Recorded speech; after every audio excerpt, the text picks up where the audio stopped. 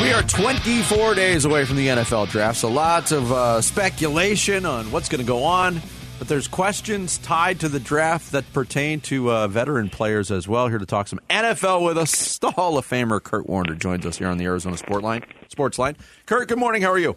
I'm good. Good morning, guys. Hello, Kurt. There's as every draft at this point, we're talking about quarterbacks at the top of the draft. This year's no exception, but the question that's out there, and it pertains to the Indianapolis Colts and how they handle things, Kurt, and the debate internally there seems to be, do you draft a quarterback with a top 5 pick, or do you go after Lamar Jackson? What are your thoughts on the whole Lamar Jackson thing and how that could involve the Indianapolis Colts? Well, I think we all understand the layers to the Lamar Jackson thing. I think the bottom line comes down to, what you're willing to give up for a guy like Lamar, assuming that it would take 2 number 1 picks, and then obviously a huge deal on top of that, whether that's a fully guaranteed deal or just a big deal overall. And I think that's always the sticking point. But, if Indy has to go up, move up, and get a young guy, then you're sitting there going, okay, what's that going to cost you? Is that going to cost you a couple number 1 picks? And heck, I'd definitely rather have Lamar Jackson than any of the unknowns, and even if you base it off what you know in college of these college quarterbacks, I'd still take Lamar Jackson. So a lot of it comes down to what's the cost there. And then, are you willing to do what you think Lamar needs you to do to sign that contract? Because it sure seems like there's most teams out there aren't willing to give that huge guaranteed contract in the neighborhood of, $200+ million like Deshaun Watson got. And so I think those are all the elements in play here. But would you rather have a known commodity that's been an MVP in the National Football League over any rookie quarterback? Of course you would. It's just, I think there's still just a lot of unknowns. But I am, really surprised that there hasn't been more teams that have just explored and talked to Lamar based on what we've heard, just to go, all right, just talk to us. Tell us what you're looking for. Tell us exactly what that number is, instead of just kind of staying away based on all the speculation. Yeah. Without a doubt. All right, well, I'm curious to see what your evaluation is of the top 3 quarterback prospects, because for the Cardinals to leverage out that number 3 pick, somebody's going to have to really want Anthony Richardson. I believe that he'd be the 3rd. There are also people, I think, who have looked at Kyler Murray's struggles as a shorter quarterback and wondered what it might portend for Bryce Young. Handicap the top 3 if you don't mind. Yeah, Bryce Young to me is the best football player of these quarterbacks, in my opinion, with everything that he can do. And I get the height thing. I've got a son that's about 6 foot playing in college.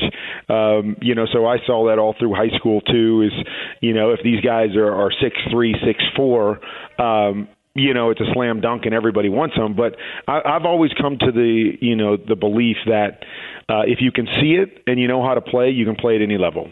And, here's Bryce Young that's playing with mammoth guys in front of him at Alabama, and he's playing the position really, really well. And by that I mean he's playing it in the pocket. He's playing it, from the standpoint that it sure looks like he can see what he's doing. He's not just running out of the pocket. He's not taking extra deep drops to try to get better vision. He's playing within the pocket. He's manipulating the pocket, making good decisions. He's got a great feel for the game. I love kind of his twitchiness that he can, turn and set quick and drive the ball down the field. I like the way that he plays the position as a whole. And so, is there something to height? I have no idea. I tell people all the time, I never played in the NFL at under 6'2", or under what I am. And so I can't tell you when you get to 6 foot, that's an issue, or when you get to 5'10", that's an issue.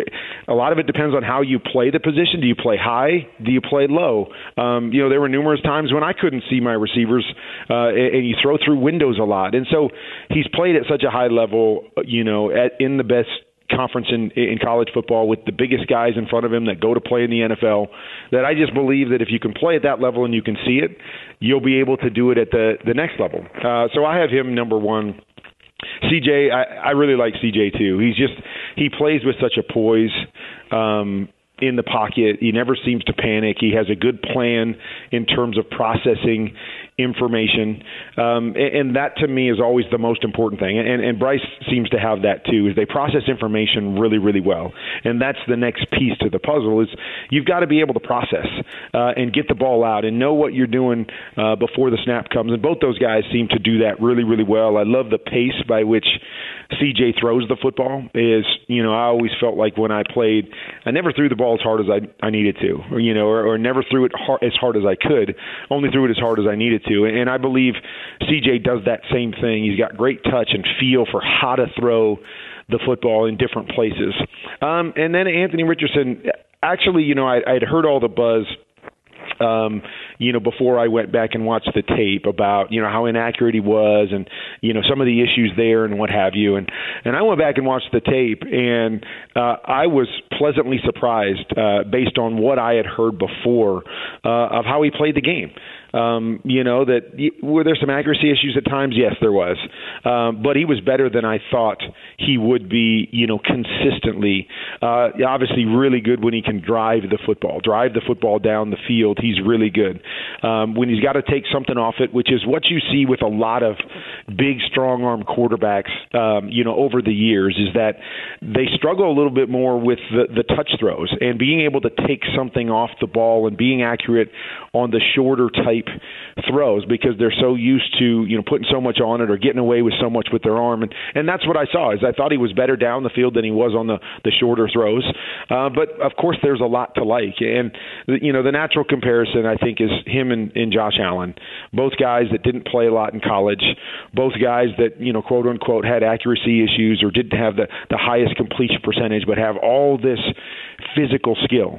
And I think the exciting thing is that we saw Josh Allen make a transition that we've seen very few guys make from what he was in college, statistically to where he's at now in terms of his accuracy and ability to make the different kinds of throws. Still has some issues with that at times, but he's gotten so much better. And I think that's what excites people about Anthony Richardson is going, okay, yeah, we see some of these issues now. Hasn't played a lot of football, but has such a huge upside in all the different things that we could do with him that I'm as intrigued as you guys. Is there somebody that's going to, kind of wait in the wings there, looking for a quarterback that's going to be able to get him a little lower because I think a lot of people believe he's a project. So, people that are in those spots may not grab him right there. Or is there somebody that just loves him and, is in a position to kind of wait for a couple years, put him on the bench for a couple years, and they're going to go up and snag this guy? And then you guys mentioned Indy. I mean, that's probably where Indy would fall. Do they love him enough to give up what they would have to give up to move up and get him, let's say with the Cardinals up there at number 3, do they love him that much because they've had so many struggles at finding that, starting quarterback that can play really well right now in the moment? They've struggled with that for so long that I'm not sure this would be that answer either, unless they're just saying, hey, we're in rebuild mode. We've got a few years to build around this quarterback. All right, speaking of rebuild mode, last question for you. You more than anybody, I believe, helped pull the Cardinals out of the dark ages and made them a real competitive, viable NFL franchise. Fans have started to worry about that, what we've seen in the last few years, and there's the NFLPA report that didn't paint a glowing picture of the resources they put into this thing. How would you handicap where the Cardinals are, how they got there, and how they get out of this? Well, I mean, I think it's always, a big thing in the NFL is to, want to entice players to want to be in your organization, whatever that means. Does that mean building a roster that people want to come and play around? Does that mean, being in a place like Arizona where people want to come? Or does that mean having the facility and the resources and willing to spend the money, to be a championship type team? And all I can say is that from the time that I got to Arizona to the time that I left, things were dramatically different in terms of, buying into building a championship team. And I know that it's completely different now, where they stack up and how they stack up. I didn't read the report and all of that stuff, but I know that's a huge deal, is that, players want to know that their organization is buying in to winning, and they're going to do whatever they need to do, whether that's inside the facility, whether that's going and getting somebody a piece that they need, whether that's, making sure that they hold on to really good pieces that they have so they can win. That's, instrumental in building something and sustaining it. When you see organizations that are willing to do that, you understand what that means inside the locker room when teams see that.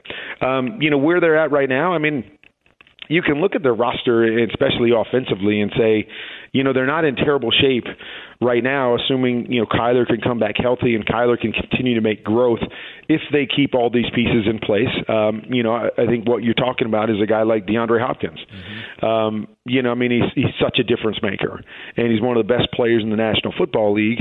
And to me, if I'm there, I'm like, well, we need to keep this guy. This is one of the best players in the league. We got him in-house.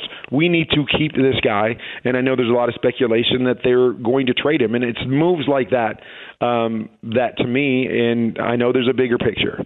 I know that organizations have to look, sometimes long-term and look, 4 and 5 years out. But what I know is players don't.